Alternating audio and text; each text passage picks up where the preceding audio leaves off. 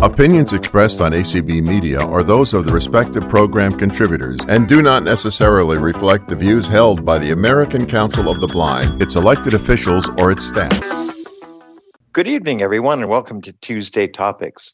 We are so glad to have everybody with us on this hot day in Jacksonville, Florida.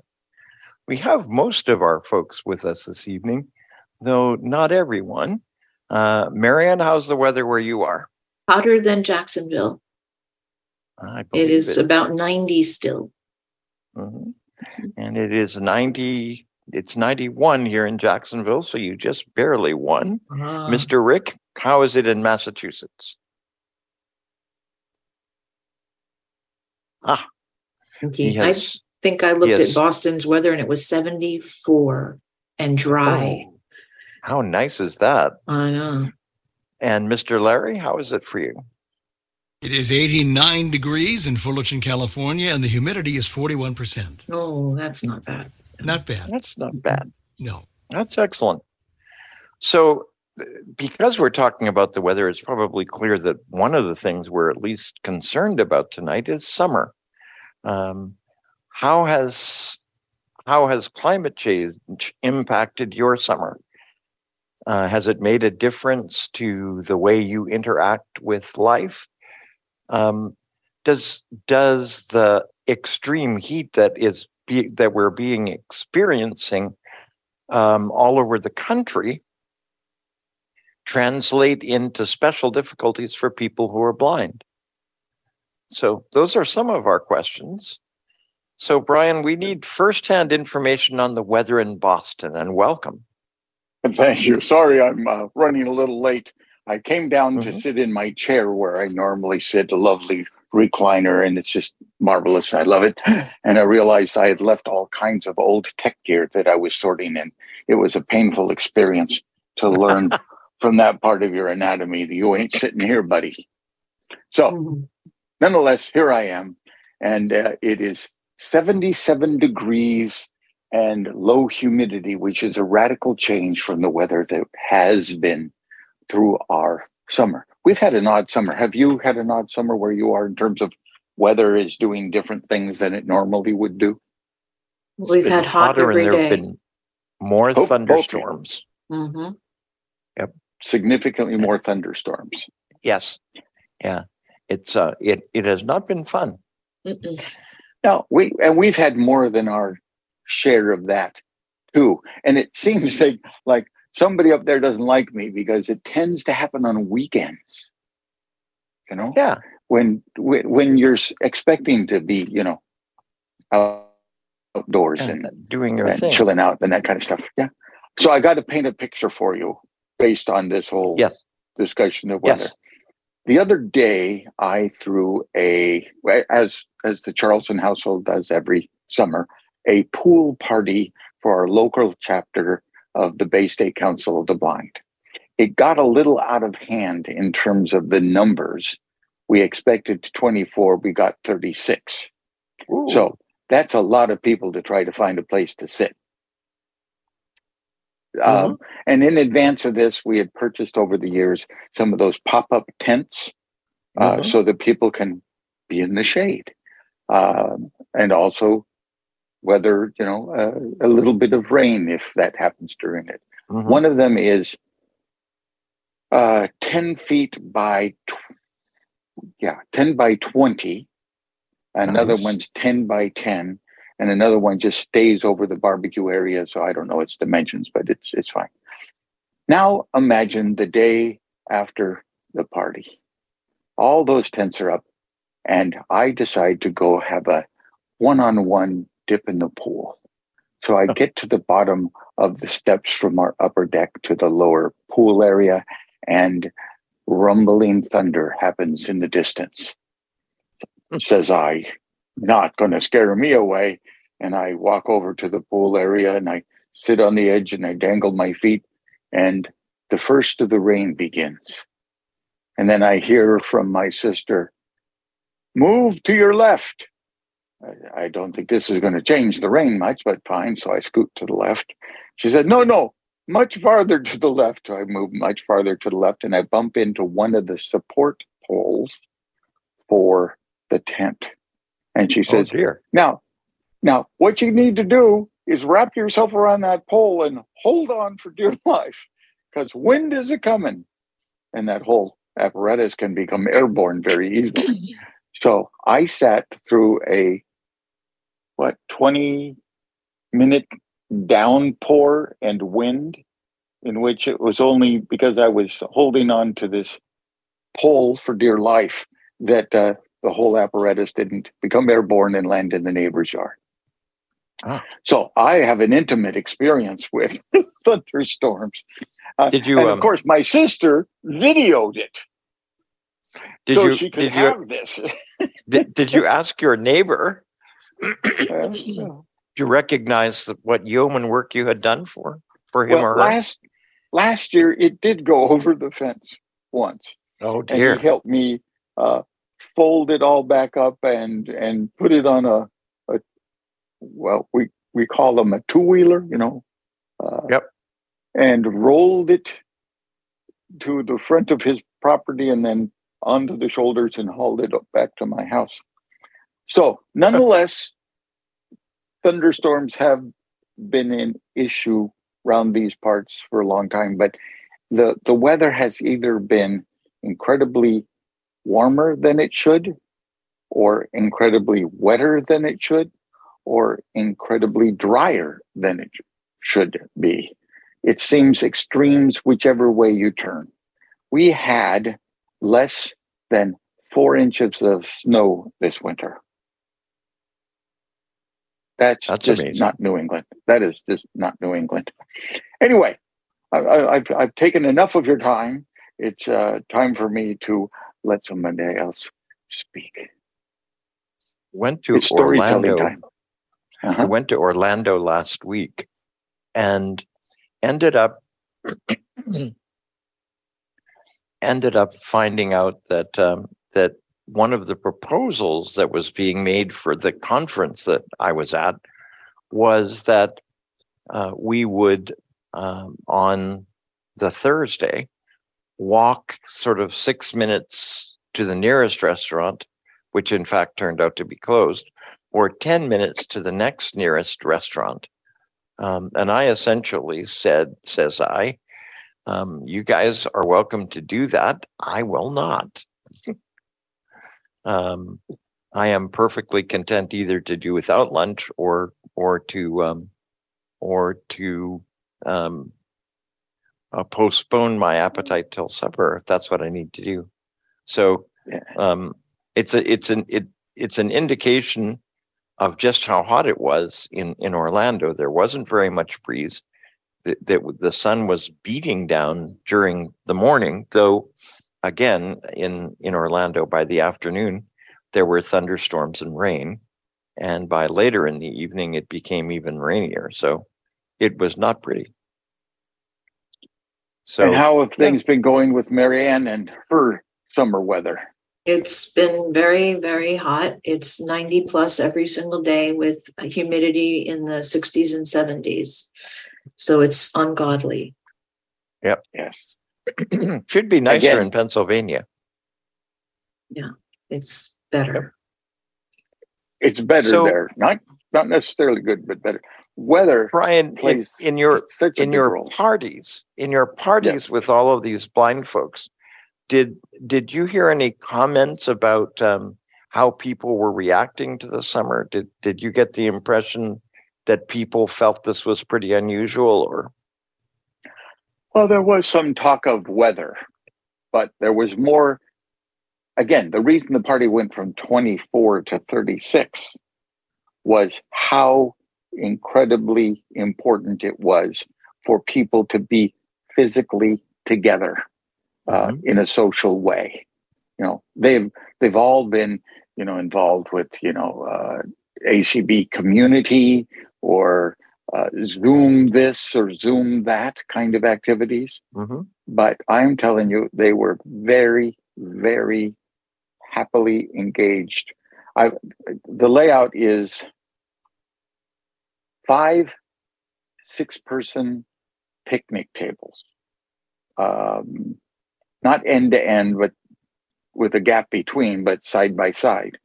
And normally when you, at least it's been my experience, when you're holding a blindness group kind of activity, people tend to sit down and stay seated because they've kind of found their grounding point.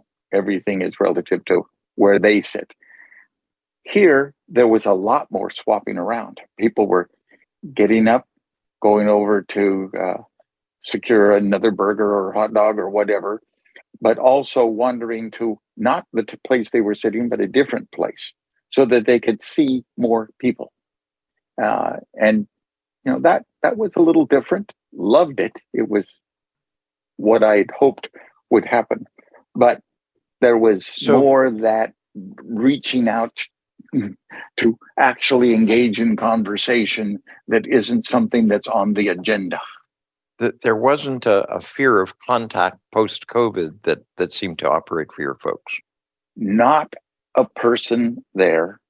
One moment, let me double check this. Leslie, did anybody wear a mask? Not a single mask in the crowd. Very good. And no talk post-party about, you know, an onset of cold symptoms. Right. That anywhere about. There were some folks who got sick at the ACB convention this summer, but I don't think I heard a lot of talk about COVID at ACB. Not as much talk as there is now, for instance, in Florida, about a new outbreak of COVID that appears to be happening here.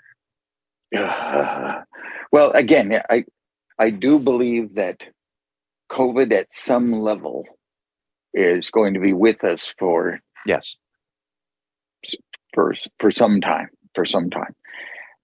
Germs and all that stuff mutate a lot. I mean, anybody who gets a summer cold knows, you know, just because you had a cold last time doesn't mean you're not going to have a cold again, because the germs are not exactly the same as they were that last time. So let's explore that. Let's explore together one more question, and then we'll start throwing it out for other people. But the one more question is, the weather has certainly been hot this year. It in around the world, truthfully, it's been the hottest year in 125,000 years, according to some of the statistics that I read from scientists. They say that it has not been this hot since 125,000 years ago, which is pretty amazing. But my question is, it appears as though this is just the beginning of what climate change will cause. So do we expect that climate change will have an impact on people who are blind? And if we think it will, what kind of expectations do we have about how blind people will be affected? Well, to me, the first thing is that there's those that have the financial wherewithal to make life decisions based on their need versus how deep the checking account can go. Right. So poor people tend to suffer more than those with the cash to do otherwise.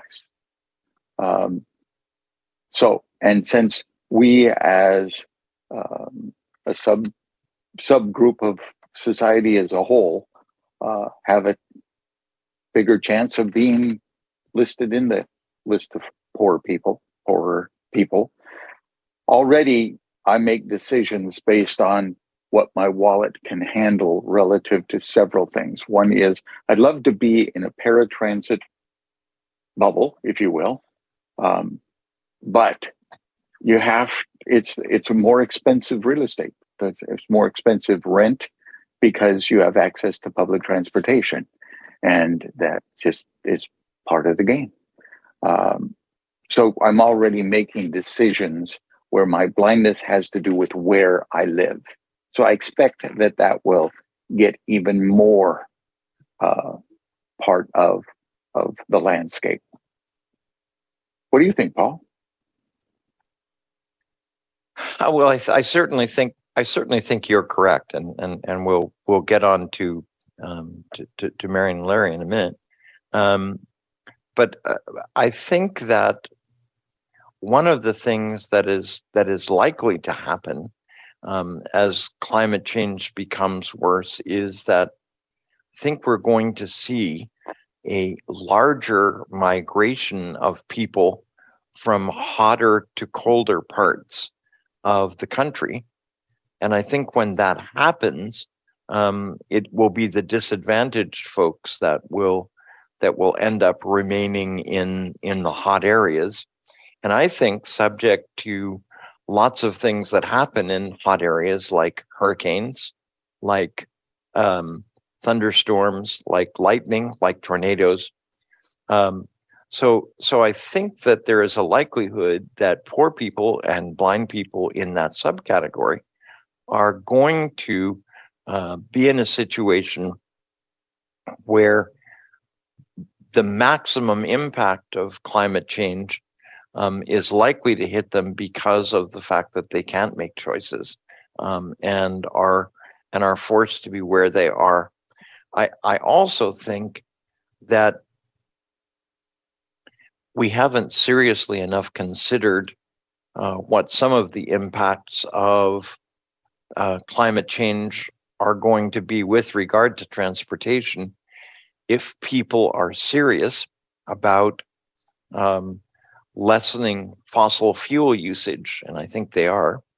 I think the question is, to what degree will mass transit vehicles become electric? They're available now, but to what extent are people going to be prepared to make the capital investment in communities for a system that is primarily used by poorer folks rather than the rich and famous in the community? Mm-hmm. So I think those are questions that we have yet to answer.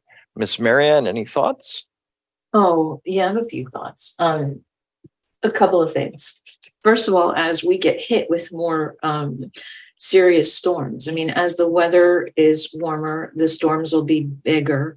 The storms like that are more difficult for our population to navigate. So when we had Hurricane Ian here,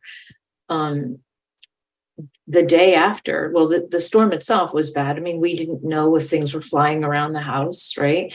The day after was really scary because had no idea if there were lines down, if we could get out of our house safely. Had no way of, there was no transportation running whatsoever. There was no Uber, Correct. There were no paratransit, so no way to get to grocery stores, nothing at all. So if preparing is more a thing for people who have vision loss, or probably people with any kind of disability. And then, with Ian, we were caught pretty short with it because they didn't expect it to come to the Lee County at all. They expected it to go up north of us. So That's one thing. And the other thing is that I think, for people with guide dogs and, traveling in this kind of heat as a person with a disability is just going to become less attractive.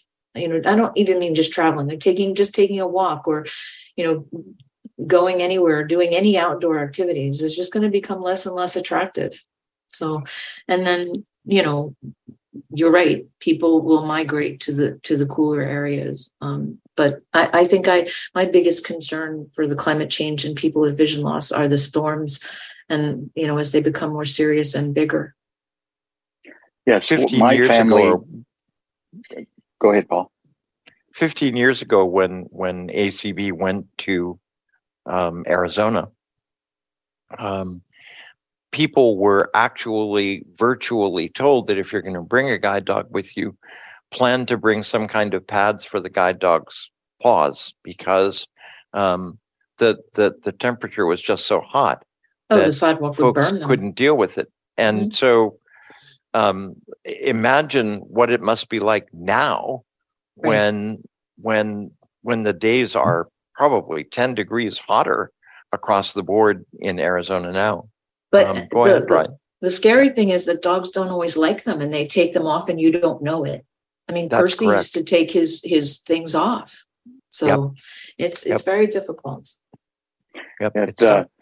I think we also need to revisit this whole idea of emergency evacuation planning.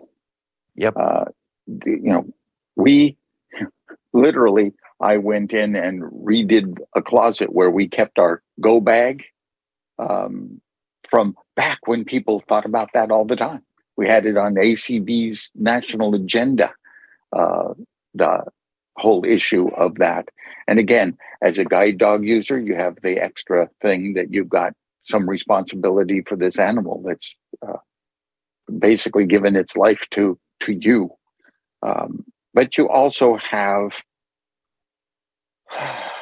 just so many complications going on out there. How much of my independence today is because I have ready and reliable access to electricity? And what do you hear about going down first and foremost in really bad weather? We were out 11 days. Yeah, 11 days without your technology. That has become part of how you navigate the day. At least it is certainly part of how I navigate my day. So that, all of the, God, this sounds so gloom and doomish, but it's in the human nature, don't you think, that if we can't comprehend the magnitude of something, we simply accept it? I guess the other question that we at least need to raise is, to what degree have we as blind people become so dependent on technology that when technology is not available, we're in much worse shape than we might otherwise have been? Many of us, for instance, have committed to ordering food in pretty regularly. What happens if we can't do that because the internet is not available to us? Do we have arrangements that we've already made to go back to the old way and actually find a way to get to the grocery? Or will we find it absolutely impossible to get to the grocery? Will we in fact be forced by the more extreme nature of what's going on to evacuate when we wouldn't have in the past? Well, and evacuating is another problem for people with vision loss. You're in this unfamiliar. I know people. I wouldn't do it, but I know people who did with Irma. And you're in this unfamiliar building, cheek to jowl.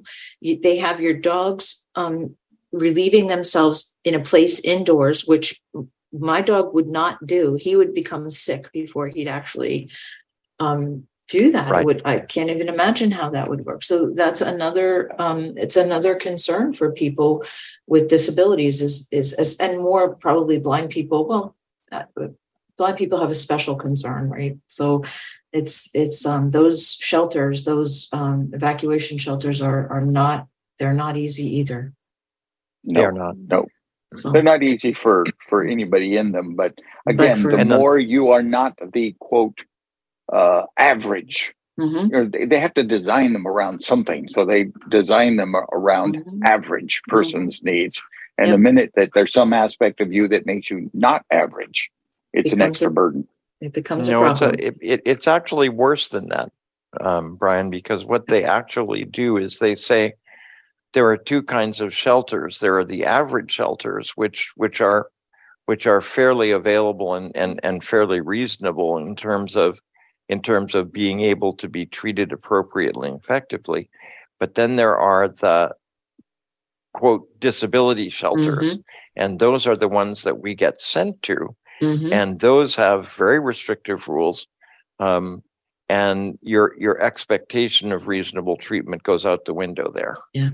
Never would go to a shelter, but that's not to say I wouldn't evacuate if I were staying here. I would probably fly out if I were, I would be prepared enough to get any flight anywhere. Yep, I flew out once during a potential hurricane that in fact didn't happen. I have weathered hurricanes in my house a couple of times, and I'm okay with it one way or another. Well, one of the Mr. things Larry, sorry. I want to say one Brian. last thing, and then bring Larry on board with all of this. I think I talked about the go bag as part of just what one does. You should know how you're going to escape your home if fire occurred.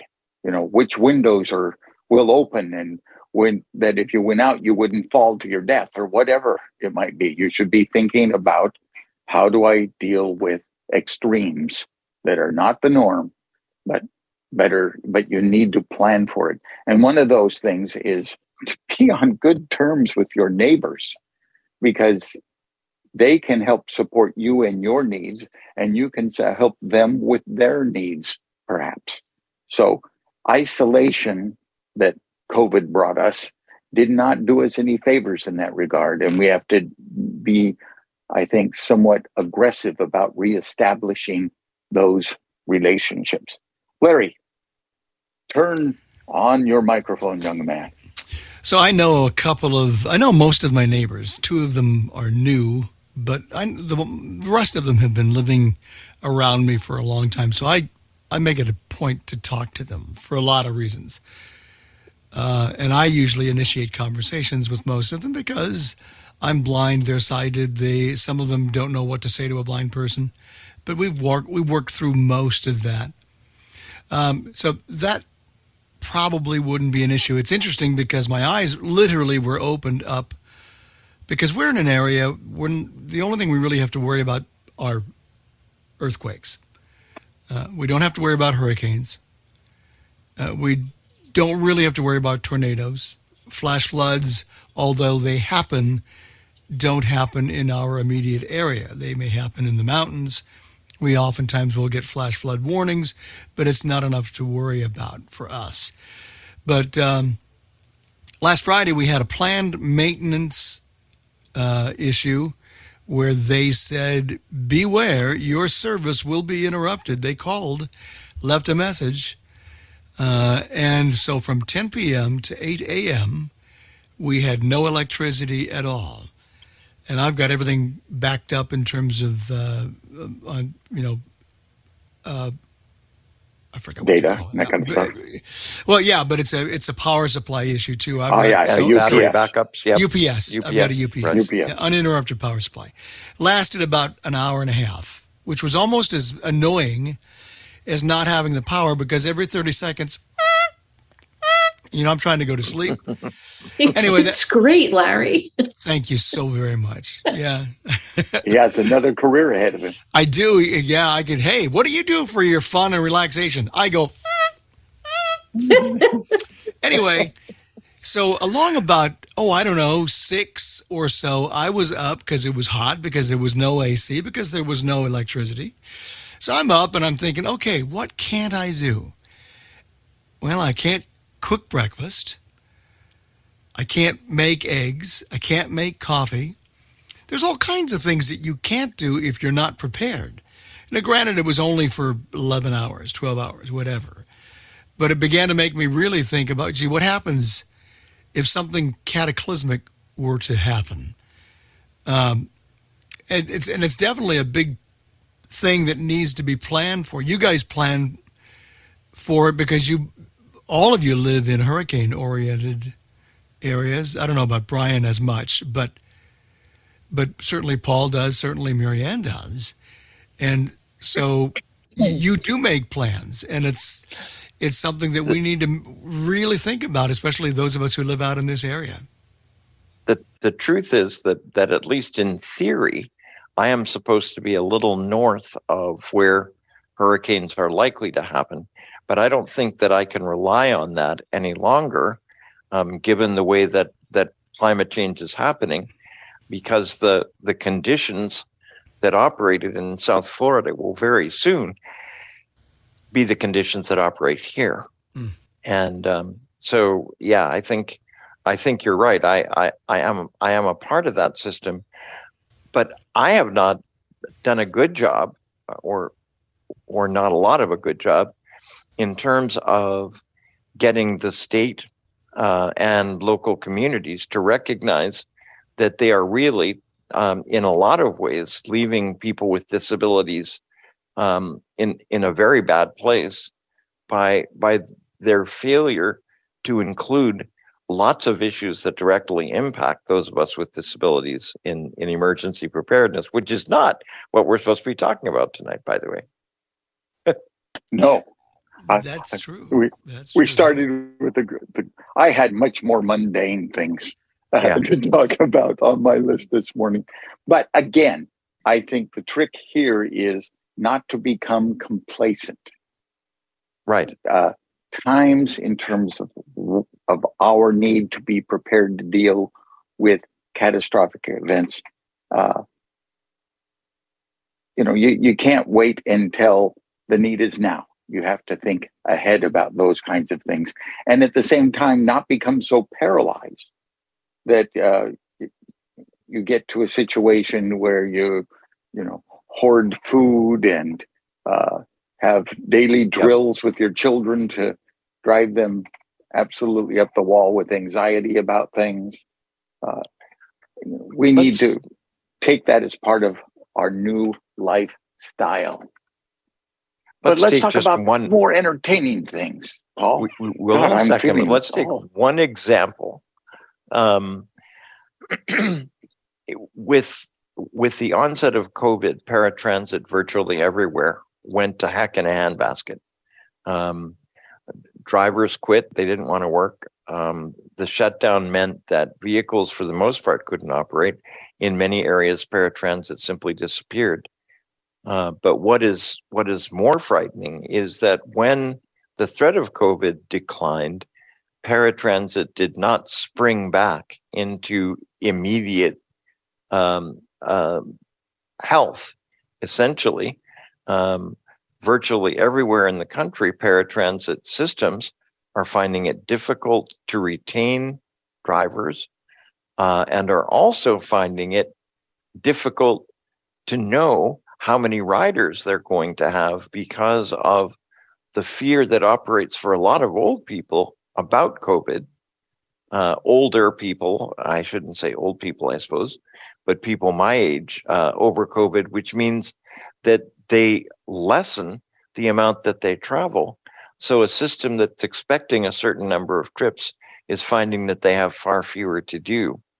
And it has been fascinating to see how some systems have used really innovative and appropriate ways to get around these issues, while others have simply let their transit kind of die on the vine, which has happened in many areas.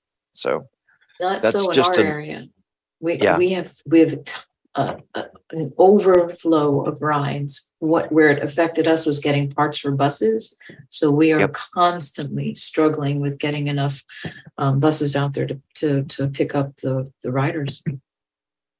Here in Southwest Florida. It's very interesting. So, Miss Marianne, let's see if anybody has their hands up and wants to talk about summer or about any of the other stuff that we ended up getting into. Nicolette has patiently been waiting with her hand up. Nicolette, you may unmute. Hello. Hi there. Hi there. Yeah, I wanted to talk about a couple of things. The dogs, especially because I was talking to a friend of mine the other day, and I live in San Francisco, and he has two little mutts that he got from Muttville. They're senior dogs. And when he goes into town, he lives in Grass Valley, which is north of here, where it's a lot hotter. It gets to be 100 degrees. He says that the concrete can be 100 degrees, and it's extremely dangerous for dogs. So I think somebody should develop something that a dog could wear and not take off and patent it, because I think it's going to be a very serious problem. But one of the things I also wanted to mention is that I live in earthquake country. So ever since I've lived in San Francisco, since I was 18, I've been prepared with extra water. I have a special barbecue that is, it's in a big bin outside. I have charcoal, I have butane, I have everything I need to be able to cook food if necessary, providing the porch doesn't come down around us and I'm still alive. but it's very important to provide for these things. And the longest I've ever had no electricity was a few hours during the earthquake, because the major earthquake that we had in 1989, because I happened to be on the San Francisco General Hospital grid. And so normally I'm never out for more than an hour. That day I was out for about 4 hours, whereas the rest of the city was out for days. So we have to be prepared for things like that. The other thing is, I used to have parrots, and San Francisco is the air-conditioned city. We haven't had super hot weather yet, but when it gets to the 106, I told somebody the other day, I'm just going to sit and read and listen to audiobooks all day long. I'm not going to do anything else because it's going to be too hot, and I do not have air conditioning. Okay, so anyway, but I had parrots, and so when it got to be below 50, like 45 degrees at night, I had to turn the heat on. But I only had to do that 1 week out of the year in January.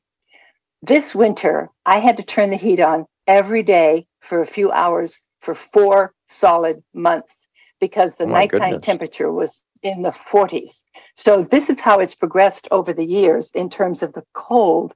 The heat has pretty much stayed the same, except once in a while we'll get 106, but most of the time it's even. Like right now, I think it's 61 degrees or something like that.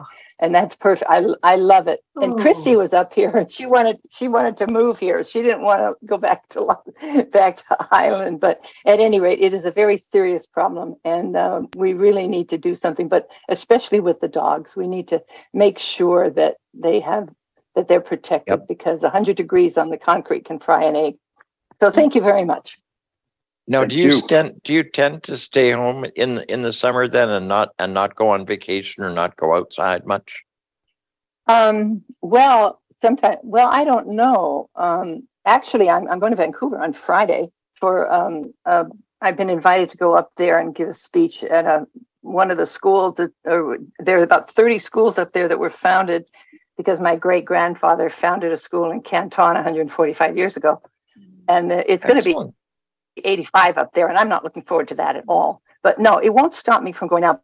But 106 degrees, I think, would keep me inside with underneath the fan. I do have fans in my house, but I don't have any air conditioning.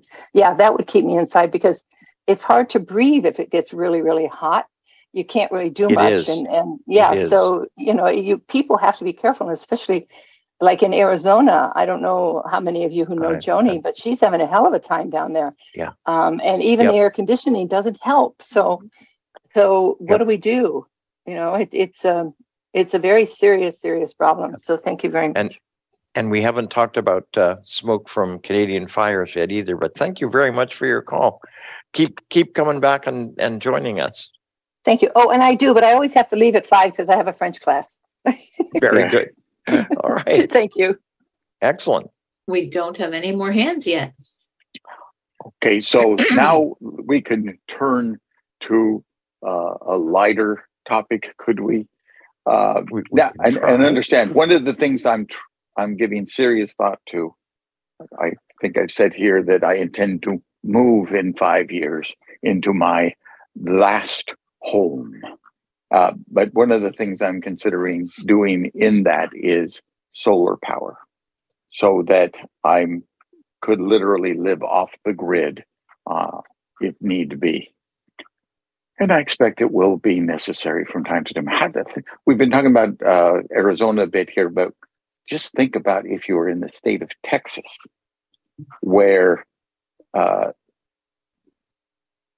powers that be have so neglected seeing to the durability of the grid that doesn't matter who you are.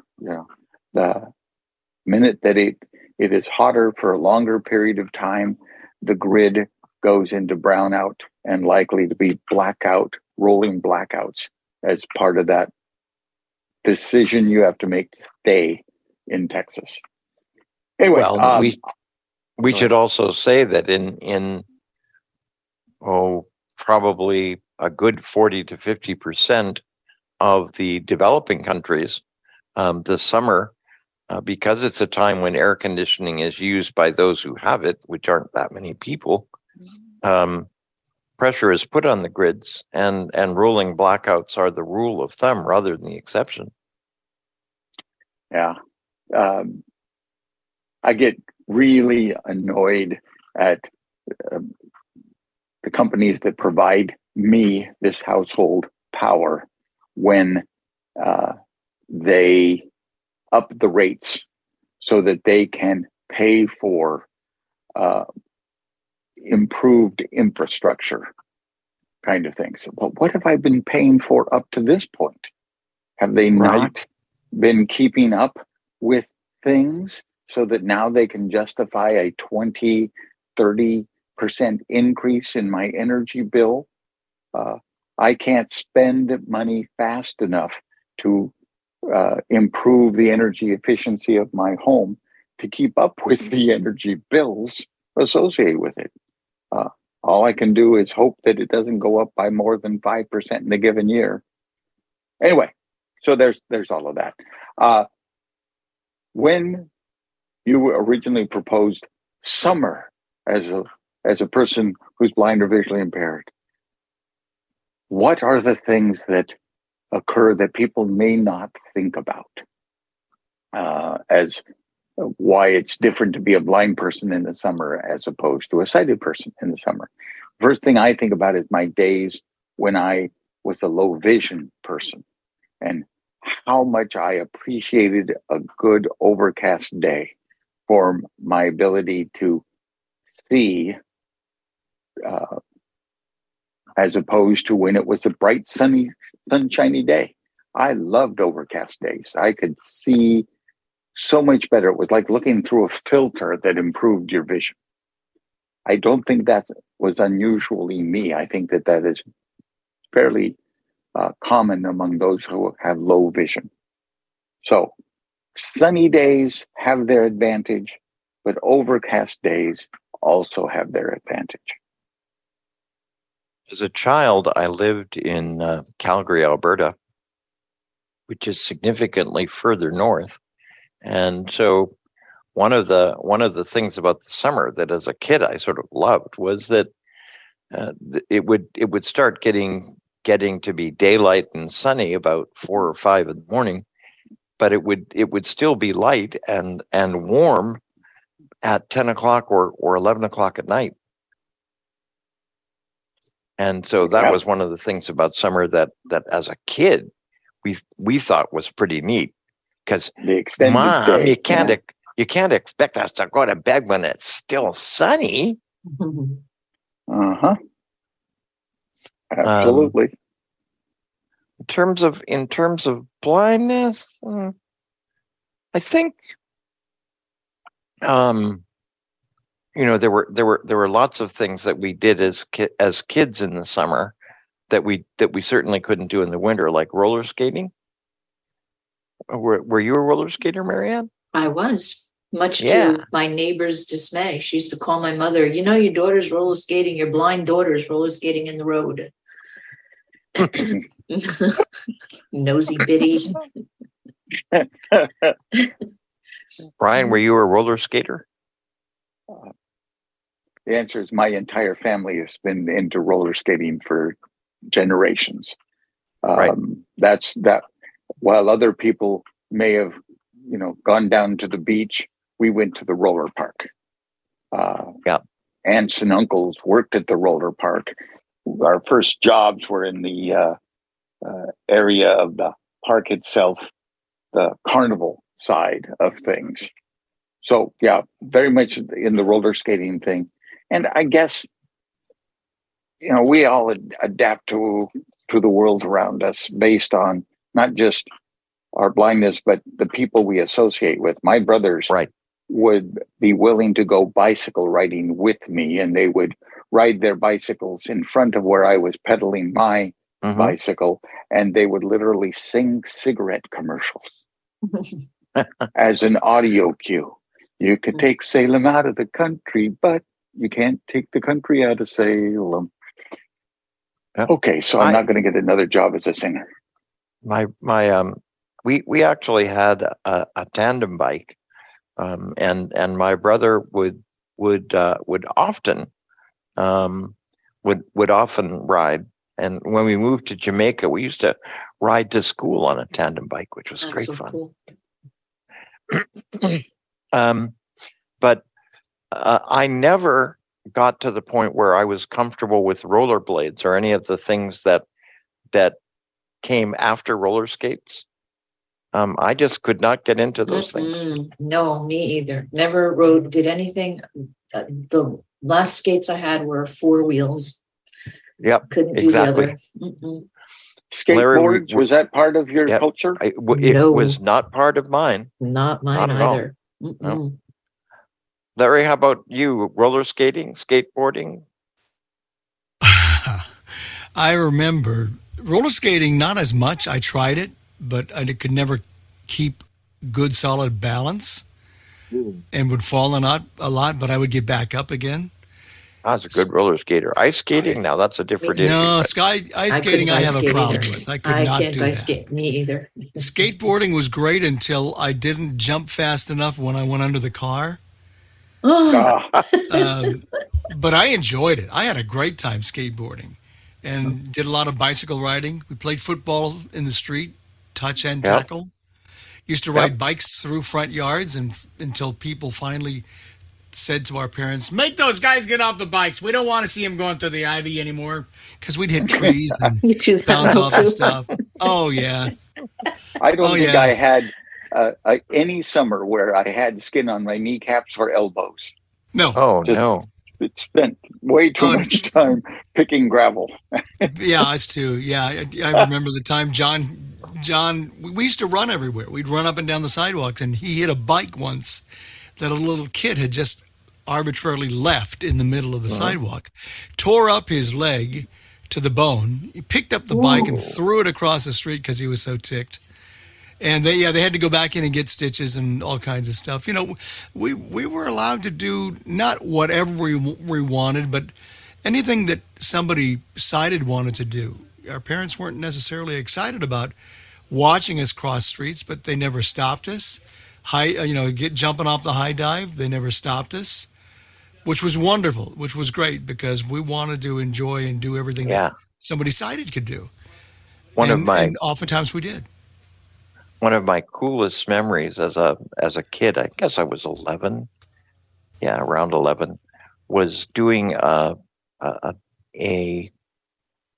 trail ride, bringing at the end of the summer a bunch of horses who had been moved up to Banff for the summer, for the tourist season, and then essentially being a part of a group that rode them back to Calgary where they'd stay for the winter. So an 80-mile trail ride over like 4 or 5 days. That's so that was great. I have a really funny, quick story about bike riding. I never could see that well, but I could always, I had good contrast sight. Like I could see sidewalk versus grass and all that. So my mom she would never have walked to the store. You know, it was like just 2 blocks away, but she'd send us kids. And I used to sneak the garage door open real quiet, and pull my sister's 2-wheel bike out and ride it to the store. And I'd get back and my mom never knew it. She'd say, "Wow, you were fast." And it wasn't until I was 23 years old that I told her, "Remember how you used to send me to the store and I was so fast?" And I told her, she said, "Oh my God, you could have hurt yourself or run into someone." And she never knew all those years that I was riding my sister's 2-wheel bike. I hear that. I always wondered, how much do mothers actually know about what we got up to as kids? I'm convinced my mother knew more than she ever acknowledged. She knew. She knew everything. No, my mom knew everything. Know whatever. She didn't know. Yes. She may never have told me that she knew everything, but she did. Some of the things that we did, I'm not sure our mother knew about, but there are some special circumstances that operated to make that the case. But keep in mind, I blinded myself as an 11-year-old boy by playing around with household chemicals. So I did get up to some pretty harsh things at that age. And I think my mother probably would have had gray hair much earlier had she known some of the extreme things. trying to think of other things that kind of characterized summers. Once I moved to the Caribbean, of course, there really weren't any seasons, so it was sort of summer all year round. Like here. Yes, yeah, very much like Florida. Yeah. So yeah, so I don't know. I mean, summer, I guess, is the time you're out of school. Nowadays, it's interesting because I think that kids seem to be out of school for less time during the summer now than we were. I mean, we used to get out of school in June and not go back until after Labor Day.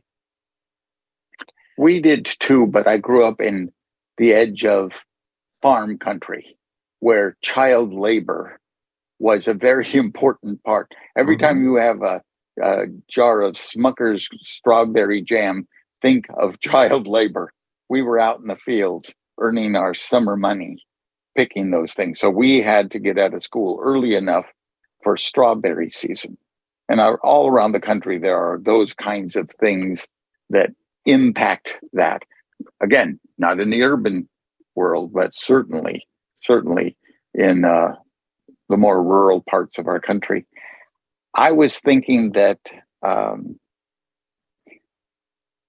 certainly the number of hours that you could play as a child was much higher in the summer Right.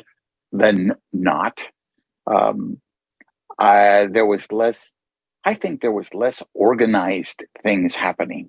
As a kid, your playground was the neighborhood. It was not play dates or those kinds of things. Yes, there was Little League. Yes, there was scouting going on. But for the most part, most of our time was unorganized, random. No, you didn't go to summer camps, right, Brian? But I think Larry did. I did.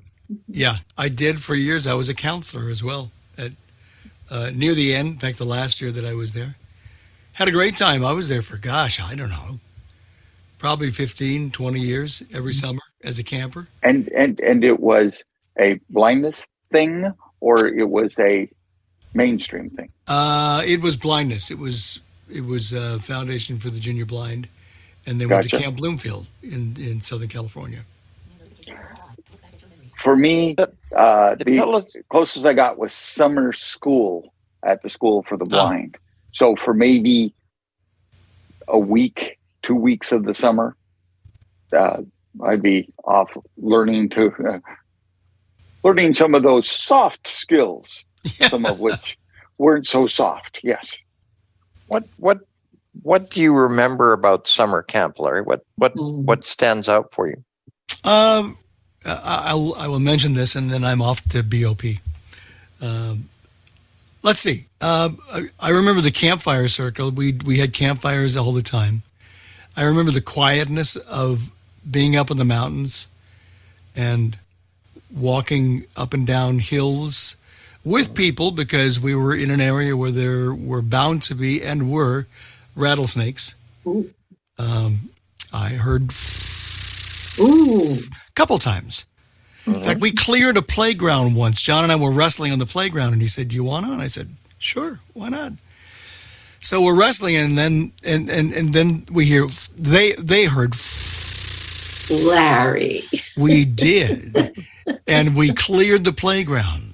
Oh my! And our counselors knew that it was us, and so they said, "Don't ever let it happen again," because we've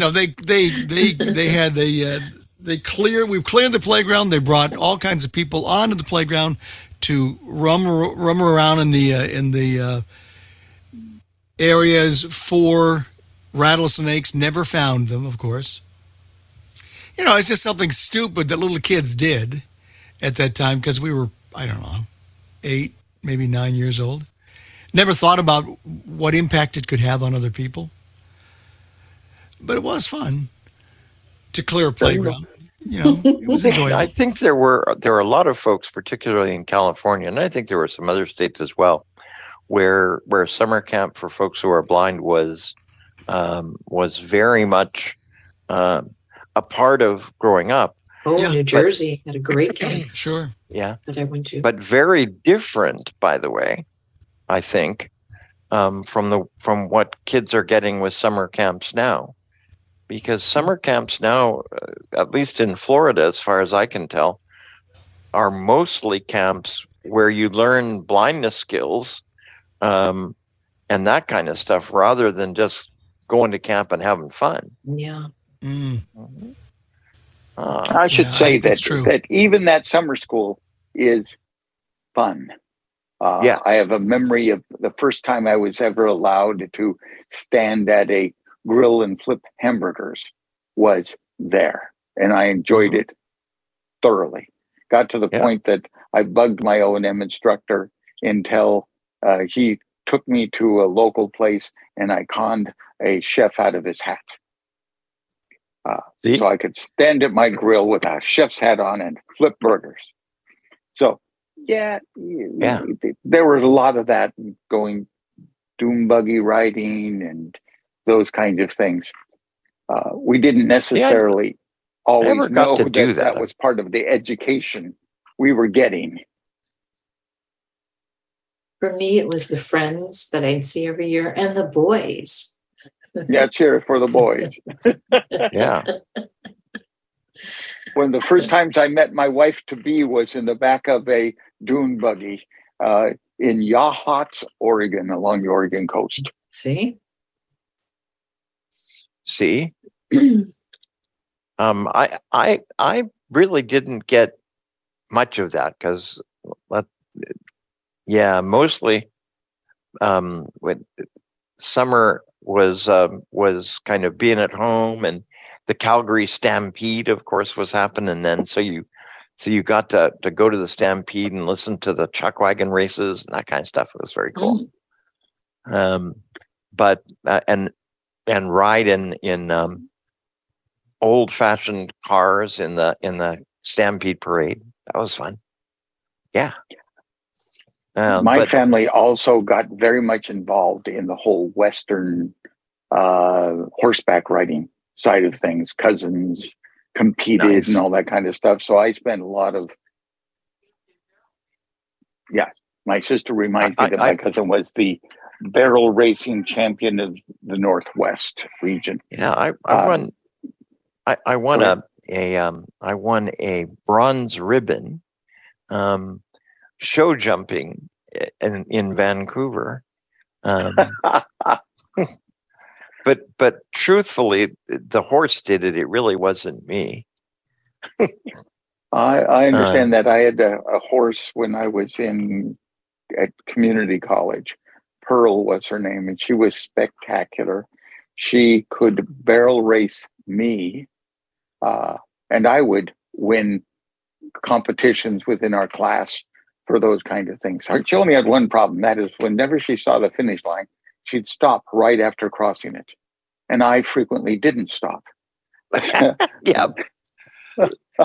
You dismounted quickly to accept congratulations. That's right. That's what it was all about. Yep. Well, I think Larry has gone off to the Board of Publications, so that it's down to the three of us. But I think we have some. I think Mr. Ralph was interested in chiming in. Nice. Ralph, you may unmute. Mr. Ralph. All right. Today, 97 degrees in Brandon, Mississippi, with 45% humidity, though, so it's not as humid as it usually is, which is nice. Summer, when I went to the School for the Blind, we got out for summer Memorial Day weekend, which the end of May. Right. And we started back the day after Labor Day. Right. Of course, our student body was so small when you went back to school, you didn't get to choose your classes. Told, you're taking science, you're taking math, you're taking English, and so on. So there was no debate about it. You either took it or you failed the class. But anyway, notwithstanding, go camp. Several of us were able to go to camp a few years in Florida. We went to Camp Kulaqua, and Nice. It was fun. Met a lot of people from all over. Of course, it's blindness and low vision oriented. For the different age groups, we got to ride horses and do archery. And two things stand out with me about the camping experience. One night we slept in the old Conestoga wagons. They had them lined up and all that. So sleep on the bench and all that. I woke up the next morning and there was a horse with his head inside of the wagon. I woke up and I could not get that to where I was. It's like, this is not supposed to be this way. Anyway, that was enjoyable. And the other thing about camp was that's where I learned to water ski.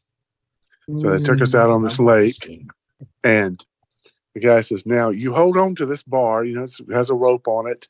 Don't let go. I said, okay. So I'm behind the boat and they take off. And of course, the gravity pulls you forward. So I'm still holding on to that rope and it's dragging me forward into the water. And the guy says, you can let go now. So I learned my lesson about that. He said, we'll try it again. So, balance yourself. Don't let it drag you forward into the water. I said, okay, that's how you do it. So that was so much fun to water ski like that and to take those curves and ride over the little waves like that. Man, it was truly exciting. It was fun.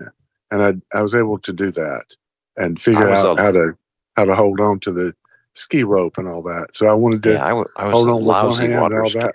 It was a good water skier. I used to. They had these other things. I can't remember what they call them now, but they're essentially boards that you stand on, and you have a rope that you hold on to on the front of the boards.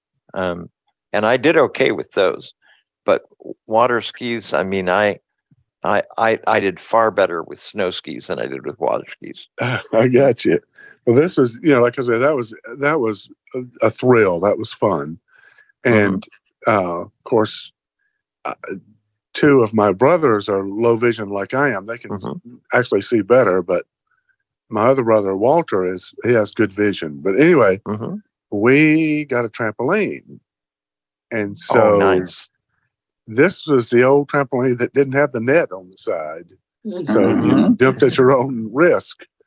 And I can remember doing a handstand, like I'd bounce on my knees and then go to do a handstand. And I flipped off the trampoline and landed my hips across the steel bar. I thought I broke my hip. Ow. But I didn't want to tell my parents because, supposed to be out here by yourself, unsupervised or whatever. So I walked around for about 2 weeks with a severely bruised hip, but it wasn't broken. So lesson learned. But we had a lot of fun on that trampoline. We really did. So the camps that you went to were mostly for blind folks, Mr. Ralph? Yeah, the Camp Kulaqua in Florida was for the weeks that I went. Were blind and low vision people. So there were people from all over and the water was so clear at the swimming pool. I mean, I could see the bottom of the pool. Yeah, I could see the sand on the bottom. It was that clear. Now, that doesn't happen in Mississippi all that often, does it? And no, it does not. And that water was cold too, but it was, it was fun. It was, fun to go swimming and just a real good time at the camp. And of course, we'd do the campfire at night and all that. So that was good. So Marianne, you were a champion water skier, is that right? I was good at it. We used to have, I belonged to this group called ABLE in New Jersey. And in the summer, a group of people who were part of Sons of Norway, who, do Ski for Light, but they would let us use a couple of their cabins that were on this beautiful lake in Vermont. And in the summer, they took us water skiing, and in the winter, they took us cross country skiing. And those are some very, very fond memories. Cross country skiing, I did it when I got very old. Was like I like it. 10 or 12 years ago. I did some cross country skiing, but of course, tobogganing as a kid was fun, and sledding as a kid was fun. Mm-hmm. Yeah. Yeah. We made a point in my family that we had a 2-person sled. So in the same way that in tandem biking, the blind person's on the back seat and he's the stoker, right? Pedal your little whatever. Yes. That was the function I had. My brother would be in the front steering, and I'd be in the back, running to get us started. Mm-hmm. And I was talking about, scraped knees and elbows. Well, in this particular case, we got scraped with knuckles a lot because yes. because you'd run up against things and you were holding the sides of this thing to stay on it. It wasn't like you could keep your hands in the center. You were holding the edges. But we had a hell of a wonderful time doing that. And these are the kinds of things that aren't class oriented, I guess. You could play in your neighborhood in a snowy condition without having to pay for a lift ticket or own fancy equipment or any of that stuff. So we made up an awful lot of our own fun. And again, this is one of those places where our parents were well, it's probably a good thing they didn't know some of the things that we did. Going down this perfect hill, except at the bottom of the hill, there was a T intersection with a lot of traffic. And you had to steer yourself into a controlled crash before you got to that cross street. One of the things that I remember about the summer is we were friendly with members of the Crowfoot tribe of Indians who lived in Alberta, and one of the things that they did was to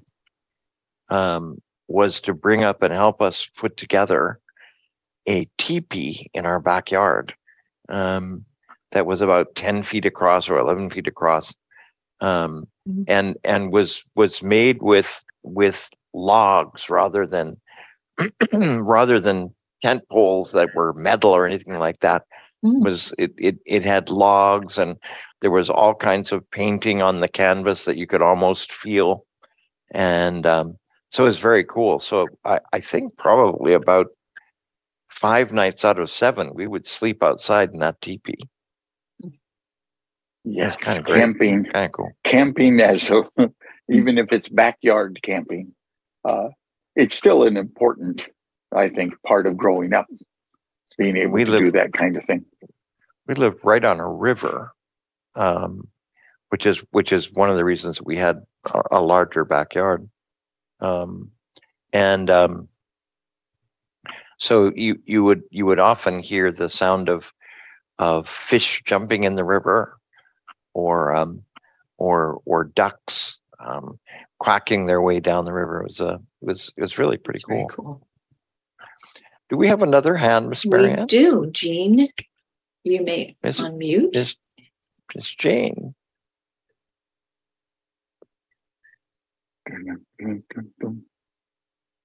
Suspense. Jean, you may unmute.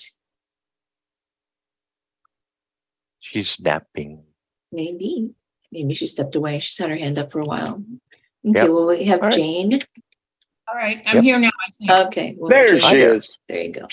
Mute 3 times. I don't know why, but anyway. So it's in the 70s here finally, and we got like almost 11 inches of rain during the month of July. They said it was the wettest July on record. So Ooh. Yeah. 11 inches. And when she's finished, I thank you for sending me we'd like you to speak thing. So I'll wait, but I am unmuted. Yes, thank you. Mm-hmm. So Very anyway, so So when I was growing up, my grandfather lived on Lake Erie. He had a house just a little ways from the beach, and it was a private beach. And so, there were 17 of us cousins. And so every Sunday we were there almost. And then every family took turns staying there at his house. And it was like a little cottage, and he converted it into a winter home. And then all our friends would come, families, or, my best friend Sue used to come with us all the time. And my grandfather worked for the parks department, and I don't know how he got all this stuff, but he had swings and slides and a sandbox and teeter-totter and all this stuff. He had a playground right in his backyard. And I think when they had extra carts that they weren't going to use, he would, just take them. I don't know how he got them, but he did.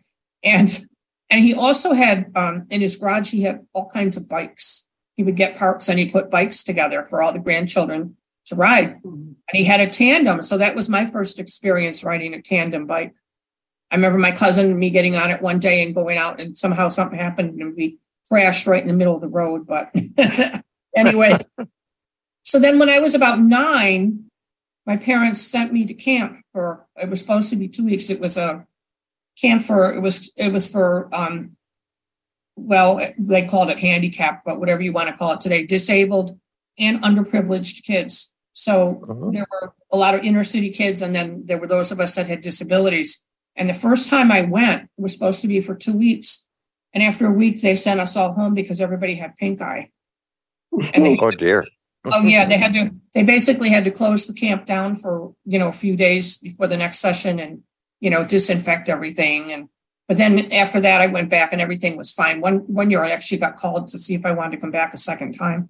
And when they called, my mother was yelling at me for something. And I was like, yes, please, I want to go. Can I go now? Exactly. Anyway, exactly. So then when I was about 12, I still went there for 2 weeks, but I also went to a summer program at the School for the Blind in Batavia.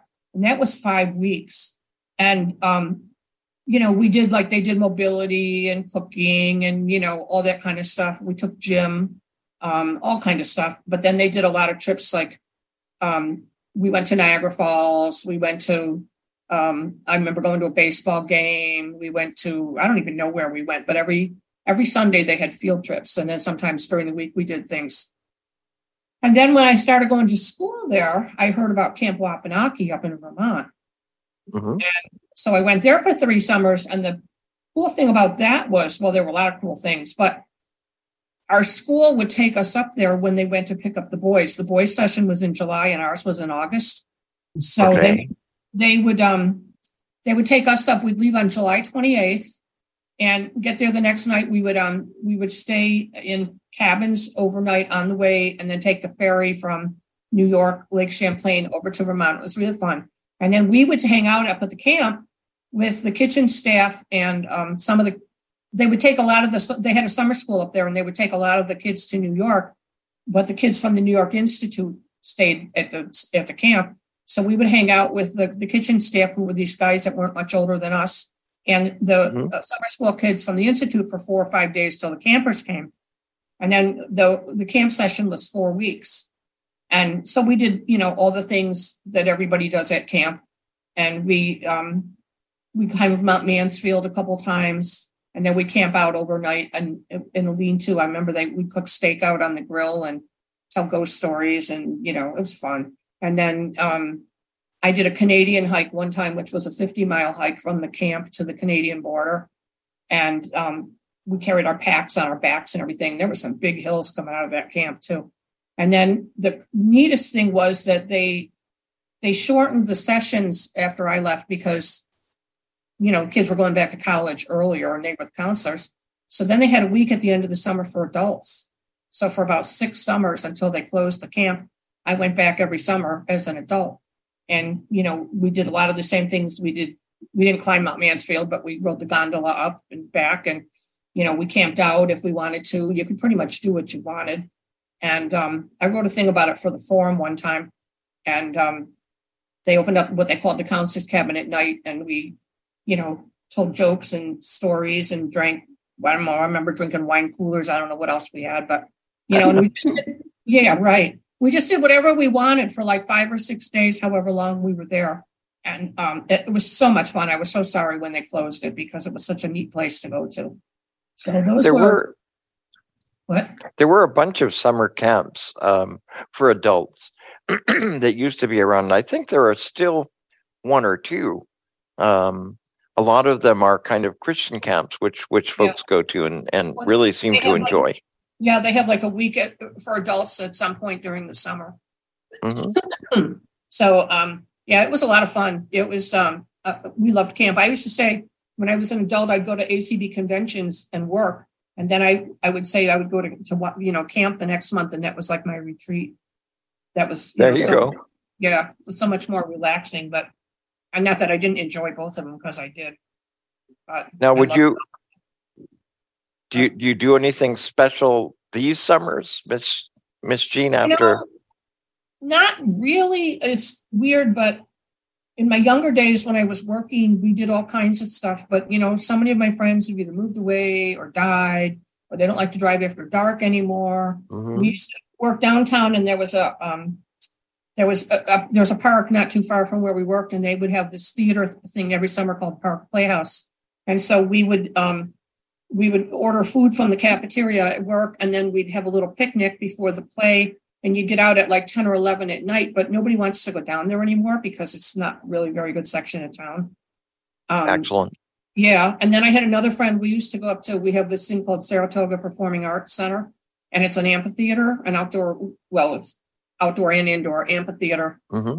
And we used to go up there all the time for concerts, and I don't get to do that much anymore. So actually I haven't been up there in, probably 7-8 years. I took my father, Avila here had a couple trips up there. One summer, the Mormon Tabernacle Choir came to Spac. Wow. And I had seen them in Salt Lake City when we had the convention out there. My father loved Mormon Tabernacle Choir. He listened to them every Sunday morning. So I was telling him about it, and I said, I don't really have anybody to go with me. And he said, I'll go. So they had room on the bus. So he came, and I took him with me. And we got seats in the second row, which he was thrilled about. He had his binoculars figuring we'd be so far back he wouldn't be able to see anything. And we were in the second row. And that was like 6 months, 7-8 months before he died. So I was so glad that we got to do that. That was so cool. It was. It really was. Mm-hmm. Miss Jean, thank you for your call. We appreciate it. All right. Take care. Excellent. Everybody. Yep. Miss Marianne. We have Jane. Jane got her open mic. Honest, she was there just a moment ago. Unmute yourself. Before she comes on, let me just say she went away. We did a lot of ice skating in the winter and sledding and stuff too. We used to have ice skating rinks in our own backyards. Yeah, I believe that. And you were good at ice skating, huh? I was. I never had the ankles for it. I did. I was hoping it was a blindness thing, but you guys are telling me it's not. I actually skinned my ankles ice skating repeatedly. That's exactly me. I just didn't have the kind of balance at all. No, I had real good balance in those days, and I couldn't roller skate too well, but I was a real good ice skater. No, not at all. Okay, I'll let Jane talk. Jane is not here. She's I thought you disappeared. Yeah, but we have other people. Okay. So we have Lisa Brooks. Hey, Miss Lisa. You can unmute, Lisa.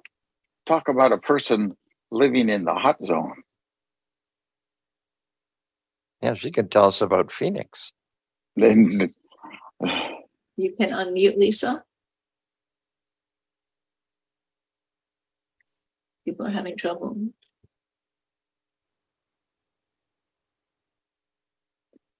Yeah, it can happen. Okay, well, Lisa, when you get back there, we have 501 area code, ending in 974. You may unmute. It's Peter. No, it's from Arkansas. Yep. Hi there. From Jacksonville, Arkansas, even. Yeah, I was going to say. Area code 501, you may unmute. I think Ms. Zoom is Petrie, I think. behaving very badly because they're all on, Okay. their permission has been granted. There, we got a voice. There you go. I was, Hello. yes. I was finishing some dinner. Okay, well, there we are. Okay. But okay, camping in the summer when I was a kid, I went to one of those Christian record things from the time I was 14 through the year I was 17. Nice. And I didn't really care for the food because, they're vegetarian and they don't eat meat. They'll eat dairy, but they don't eat meat. And of course, some of their belief system was, out there. We'll just say it nicely. It was a little out there, but I participated in their worship, because, we were asked to. But they did offer other activities, like camp canoeing and swimming, and they had water skiing, but you had to be able to be a good swimmer to water ski. But they take us down to this one lodge that I said, well, what do they do the rest of the summer? Some people would sign up to go to that lodge, that were, because that camp was also used by sighted children as well. Not just blind children. And I liked being down at that lodge. It was kind of fun, and they had games, things to do at nighttime when we weren't out on the lake in the daytime. And when I slept out in a Conestoga wagon, and it was kind of cool, just break up the routine a little bit. I guess no, I've not done that. That would have been fun. Would have enjoyed that. I guess they decided we were mature enough to be able to do that. Now, sometimes we had to tell, one time we told one of the Christian record people to tell the counselors to stop hovering over us like we were little children. I mean, they had a rope out in front of our cabin that we could follow it all the way to the bathroom. That's what it was for. We didn't need them to take us to the bathroom in the middle of the night. We could, put our hand on that rope and trail it. Because, if you went to a school for the blind, you were taught to trail the wall. Sure are. Before you even learned to use the cane. So therefore, we knew how to do that. So, what have you been doing with your summers lately, Miss Teresa? Anything special? Well, I didn't get to go in person this year, rats, but I hope maybe to come to your neck of the woods next summer. For that convention. I hope there's as many fun things to do in Jacksonville, Florida, as there were in Chicago. Yeah, we're hoping so. Yeah, and in 2003, my family and I went to a Boy Scout camp called Philmont in New Mexico. Nice. And they had things for, they had classes for adults who were involved in the Scouts. They had stuff for children, both boys and girls. And then the rest of the adults who were not involved in, necessarily involved in Scouts, you could pick activities that you wanted to do. And as they said, you can choose to do something or you can sit in your tent and read. I thought, well, nice. I could sit at home and read if I wanted to do that. So exactly. I chose, I found something to do. And I think, now don't hold me to this, but I think I was the only blind person there. But what That's really pretty cool. But what really amazed them, quote unquote, I hate to use that word, but there was this hike that some people were doing called Lover's Leap. It was pretty steep. And I went on that hike. They got these two young males that were like explorer guides or something, explorer scouts. And they were park rangers. That's what they were. And they accompanied me. And, and I did not fall, nor did I fall off the side of the mountain either, but I did not fall at all. Well, we're glad that neither of those things happened, Miss Teresa. And they were like, I heard you hiked up on Lover's Leap. That's so cool. Well, I did. My feet worked. Maybe my eyes didn't, but my feet worked. Well, that's excellent, Miss Teresa. Well, I wanted to say Yep. when I was younger and I had a little tiny bit of vision, very, very bright sunny days in the summer gave me trouble too. My favorite time was in the evening around 7 o'clock or so, as the sun, or maybe 8 o'clock, as the sun was beginning to sink. I could see outlines of the swing set in the backyard. And my summer task, when I was like 11 years old, my family bought a swing set. And it was really for my younger sister, but they knew I would enjoy it too. And so my task was to go out and sit with her while she swang. And I swang. And we had a, pretty good time. How cool That's is that? terrific. Miss Teresa, thank you for your call. Okay. Excellent. We have Lisa again. Lisa, okay, you may unmute. There you Hey, are. so Hi. yeah, I had There's to go away Lisa. and come back. So yeah, living here in Arizona, we definitely hibernate this time of year. But the thing I wanted to mention that I don't think I've heard anybody say anything about is climbing trees. Yeah. So I was very fortunate. I'm the baby of the family that I lived with, and I had two older brothers. And my middle brother was, this is going to make sense in a minute, but the brother in the middle was kind of clumsy and he was always getting hurt. And, but the older brother was really adventurous and he would do things without my mother knowing, like teach me how to ride a bike. And we're all a year apart.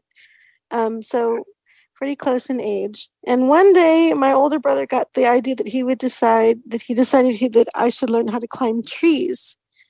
So he taught me how to climb a tree. He would say, okay, reach up to the right and grab that, branch and then move your foot, whatever. And he gave me these directions and it was so exciting and it was so much fun. And I kept going higher and higher. And then all of a sudden I realized, oh my God, I'm climbing a tree. And the brother in the middle had like broken his arm from climbing a tree. And you had to get down. And all of a sudden I'm like, oh, I'm really scared. I can't move anymore. And it was the funniest. I mean, it's funny now because I don't know how he did it, but he actually carried me down off of the tree because I scared myself into being scared because I really wasn't until I thought about it. And he was also the brother that took me out driving when I turned 16. Nice. Nice. So, but yeah, climbing trees was a lot of fun. And also, just kids can get up to mischief. And for one weekend, we went to visit my grandparents, who we didn't see very often. And we divided up into 2 against 2, me and my middle brother against my older brother and our aunt, who was about our same age. And we decided we were going to have a dirt fight. And so we start slinging dirt at each other. And I'm terrible. I'm a terrible thrower. And I kind of feel bad for my middle brother because they were older and we were out dirted. But it was, I think about it now and I just think it's so funny because when we came home, my mother was like, what were you guys doing? You're so dirty. And she started to brush out my hair. And she said, look. And she grabs my hand and she puts it in her lap that she'd made like an apron. And there was a big, huge pile of dirt that had fallen from my hair that she brushed. And it was just the funniest thing ever. So anyway, those are my funnest memories of the fact that kids my kids, they were, they tried to, I caught them trying to steal my brown sugar at one point because they wanted to make castles in the backyard. Nice. And they tried to make a pulley with a jump rope and a bicycle to go up and down the slide the wrong way. So nice. Now, did you go to camp when you were growing up, Lisa? We had a camp at school that was the Kern Environmental Educational Program. And it was in the springtime. And we would go for 4 days. And, they would teach you, you'd go to the ocean and you learn about anemones. and lots of hiking, and one of the guys would bring an owl, and we actually could pet a real live owl very carefully, which was very cool. So they did a really good job. And that was kind of that was like a once a year thing that our whole, I was a resource kid. So there was a group of us that would go every year that were in that group. And then when I was when I was a kid, there was a Seventh-day Adventist summer camp. Right. I don't remember what it was called, but I remember being a little kid and a man came to our house. I don't know how he got our name, but he came to our house and invited me to come to this camp. And I think I enjoyed it. I probably would have enjoyed it if I had been a little older, but I missed my mommy because I was, I don't know, maybe 10 or 11. And I was young. But I do remember they did a talent show, and they would do these games and things. And I didn't want to volunteer because I was, thinking that I couldn't participate because they'd probably be, being a little kid and being around a bunch of sighted kids. Right. I didn't think that they would have games that I could play. So it took me a while to figure out, wait a minute, these are all like, and it would be things like people would stand in line and they would have to eat a bunch of crackers, and then they would have to try and, like, the first person who could whistle or something. I mean, they were just kind of these different kind of games. And I'm like, hey, these are kind of stuff I could do. Exactly. So, it was a fun experience. I probably would have, but like I said, I probably would appreciate it if I'd been maybe a little bit older. So yeah, thanks. So summer in Phoenix this year, did you think of anything that kind of points at the future in terms of where things are going? Well, I think we broke a record last month for having the most days over 110 degrees. Mm-hmm. And I think, just knowing that it's probably just going to continue to get hotter and hotter, and, thinking about how we're going to have to deal with that at some point, down the road, and just being aware of it. It didn't affect the way you spent this summer so much, though? No, it probably has motivated us more because our pool is broken right now. So we haven't had the luxury of being able to swim. Got it. Unless we find a friend. Mm-hmm. But we used to love swimming at night. Because that was a lot of fun. And so we're hoping that, we can sort of get that rectified at some point in the future so we can swim again. Because that's the only pleasant thing about being outside at night, when it's the lowest it gets is like 90 degrees at 10 o'clock at night. Miss Lisa, thank you so much for your call. Thanks for having me. Yep. We have Diane Scalzi. You wouldn't love that, huh, Brian? Hey, Miss Diane. No. Diane, they say, unmute? But it's dry heat. No, so it's the difference between an oven or a sauna. Exactly. What they I'll all take the say. sauna. Hello, Miss Diane from Michigan, I think. Diane, you may unmute.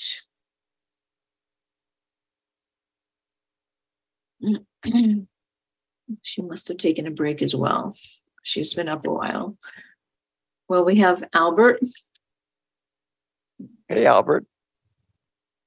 Could be Anderson from Chicago. Albert, you may unmute. I'm unmuted. There you are. There you are. Beautiful. Now here, one thing I remember, my mother would take me outside with a plastic bat and ball, take the ball to me, toss it, and say, hit. Just as the ball was getting to me. So I developed a home run swing. Well, that's pretty impressive. From that experience. And at the School for the Blind, on the warmer days, there was a way that we found to play. There was a building with a wall and a sidewalk next to it, and on the other side of the walk, a gutter. And so this was the same way with playing with a bat and ball. The batter would kneel in the gutter with their feet on the wall on the opposite side and their knees on the walk. The pitcher would go with the ball about 3 windows back, sit down or kneel down and roll the ball toward the other end. And if you were the batter, you had to listen for the rolling ball and time your swing. You might say 2-dimensional baseball. What was that? Yeah. That was what you might say. But the only problem is someone always had to be the catcher and make sure if of course. And I bet you guys usually use somebody who had some vision to be the catcher. That was a good idea, yes, because if the ball got away, there were a few steps. It could bounce down and then roll away, and it could take a little while to pick the ball back up. Right. And that. But then too, up in Wisconsin during my childhood years, we had a Lions camp. Nice. And from the summer when I was 9 through the summer when I was 14, I remember going up there for a week and swimming in the lake and learning to roll a sleeping bag up and tie it up and all that, and sleeping in a tent, and all that. And that was fun. Hiking with a bunch of kids, all holding onto a rope, single file, and that wasn't always fun because your heels got stepped on. And ouch. I can imagine that though. Yeah. The food was good, and all that. And so I'm really very happy to hear that so many of you had fun here in Chicago. We did during the convention. That's so good to hear. And now, what's different about this summer, I've got a phone number where I can call to get a weather forecast for the next day or two. And cool. many days they will have on it an air quality alert.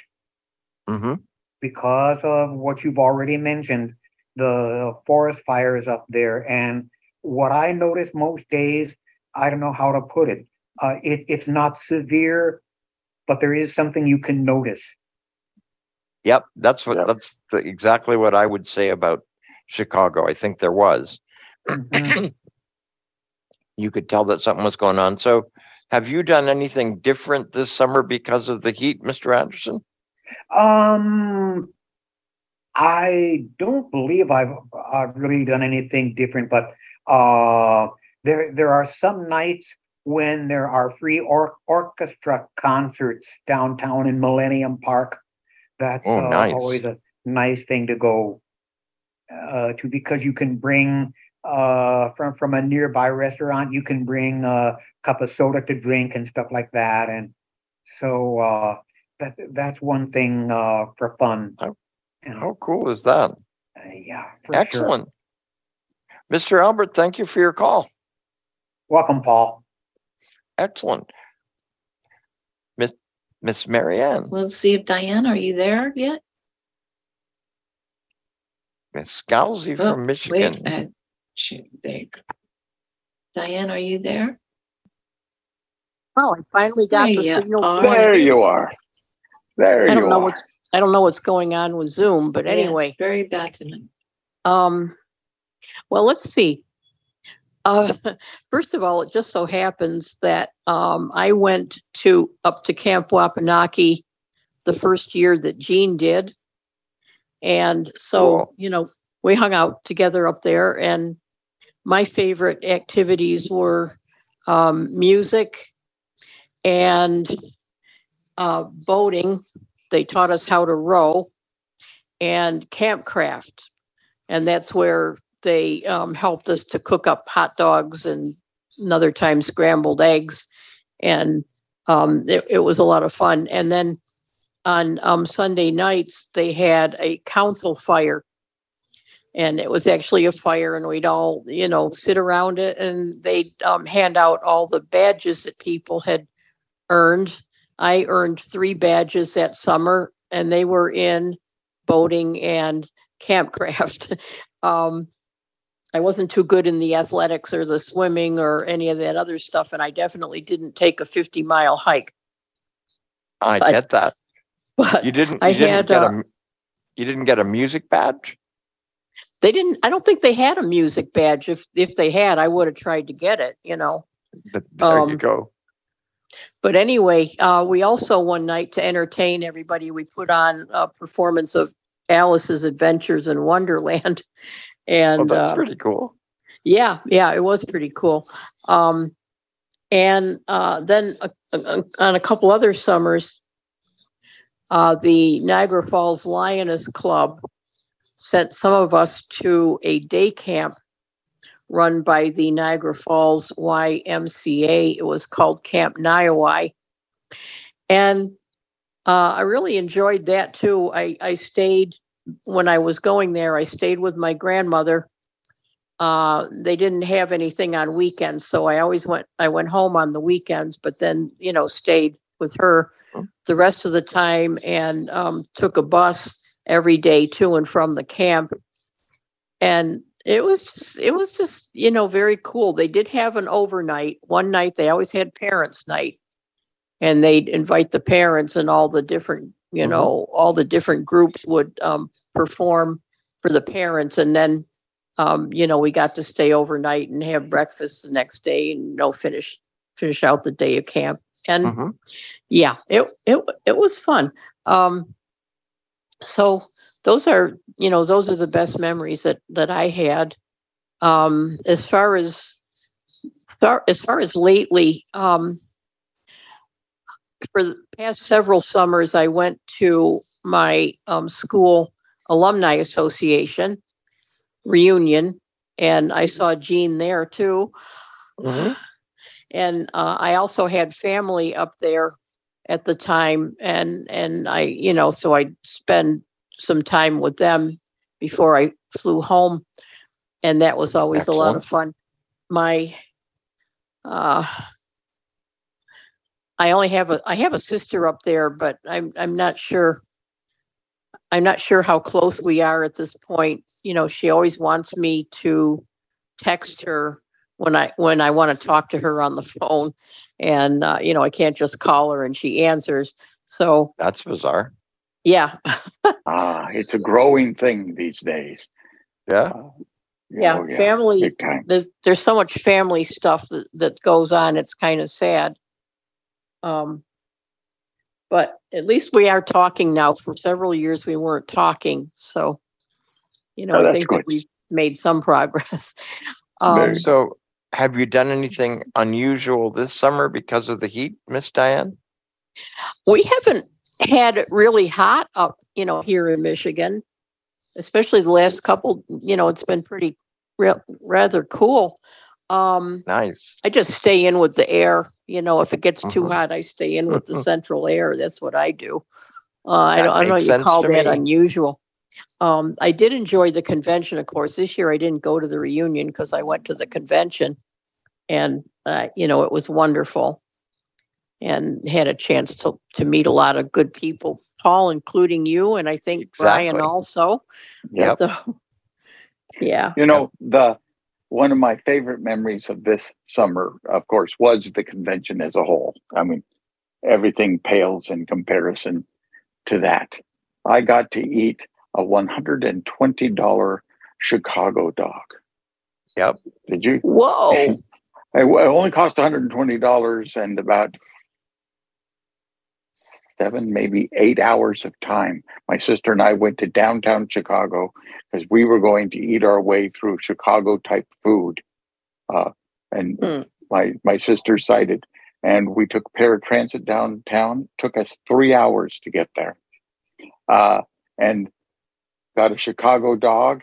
And by then we were so exhausted that we pretty much turned around and came back again. So it was the cost of the Uber ride coming back $80. The cost. The traffic was terrible. We went on that riverboat cruise. Yep, we went on that Lake Michigan cruise, and it took us forever to get there on the bus.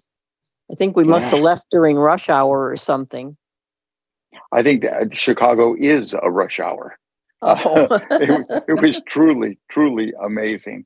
And you know how paratransit vehicles tend to not be the world's finest in terms of their newness and quietness and quietness and air conditioning we working. pretty much bounced the whole distance with every pothole that Chicago had to offer. We hit those potholes.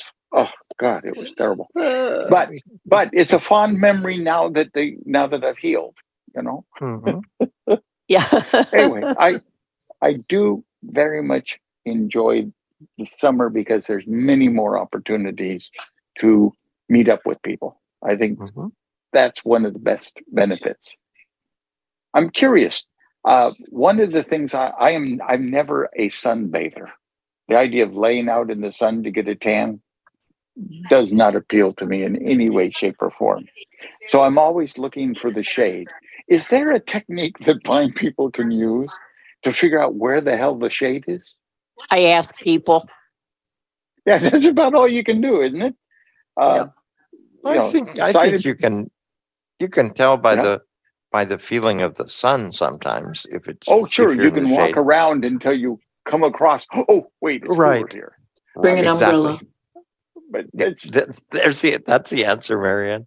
There you go. Bring your own shade. Then you know where it is. Anyway, thanks for letting me in here, and I'm glad I was finally able to come on. Us We too. appreciate the call, believe me. Thanks for joining us, Miss Diane. Sandra has her hand up. Hello, can you all hear me? Hello, Sandra. Hi, We can. Hi, Brian. Hey. So my fondest memories, I used to go as a kid to the Florida Lions camp, okay? And it was fabulous. From when I was 6 to when I was 12, we had a ball. Activities of daily living, swimming, but the fondest memory I have, one of my friends, she was a partial, and she was busy telling me how I could not steer a canoe because I was a total, right? So, okay, we're canoeing along, and all of a sudden she crashes into my canoe, right? And of course, I'm like, oh, so that's what you call better? I couldn't have done worse than that if I had tried, and you could see. Exactly. It was so, but the funny part, I laughed at her so hard that I ended up falling out of the canoe, right? I believe that. Isn't that great? Isn't that great? And I kept trying to sort of hoist myself back into the canoe, and it wasn't working because every time I get halfway in the boat, I start laughing again, and so I'd hit the water. And finally, the counselor was like, "Look, no, just hold on to the side because you're not going to capsize the whole boat, okay? Hold on to the side. We'll row you in, and then you can just get in." So that is one of my fondest.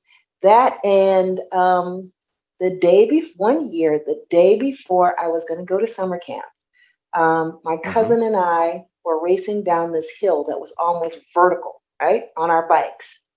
I was winning the race, except that I swerved a little bit and flipped over the cliff, right? Whoops. Right. Now, I'm not angry because I'm hurt. I'm mad because I wrecked my bike. Exactly. And so my mom says, okay, look, in the future, can you please not do this before the day before you go to summer camp? Because now I've got to try to explain to the camp counselors that I didn't beat you, but you were racing your cousin down a vertical hill and you fell over a cliff, right? I believe bumps that. and bruises of childhood. Yes. Fortunately, the director was my preschool teacher, so she knew me, and so it wasn't a problem. But in terms of just what am I doing differently? Nothing. I have air. I have central air, and I avail myself of it every day. That is what I do. Yep, that makes sense.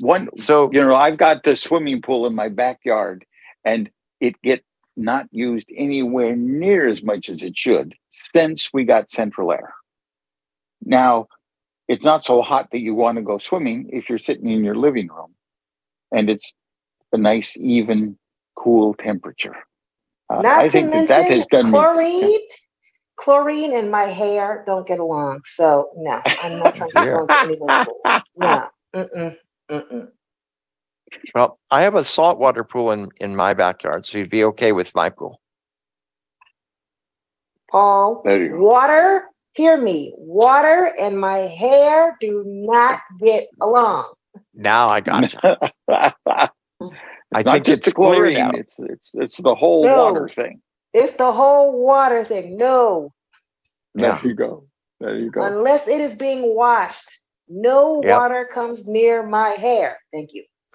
Yeah, I don't blame you a bit. So a woman who takes pride in her hair. That's right. And deservedly too. Yes. So at the summer camp that you went to was over in Lake Wales, and how long did you stay there? 2 weeks or usually? Yes. Yep. 2 weeks. Yep. And went on my first roller coaster there. We went to Circus World. Nice. Yeah, it's fun. Yes. Fun. That camp is closed now. Has been for the past 10 or 15 years, unfortunately. It's sort of too bad. Yes, because you know what? Two things I'll say. One is I made lifelong friends there. I have one of my friends, she's a year younger than me. I tied her shoes and we've been friends ever since. And it also planted the seed for me to come to conventions, because what I like most is that nobody was ever picked on because we couldn't see. And so when I found convention where 1 week out of every year, I am an overwhelming majority, it reminds me of summer camp. Yep.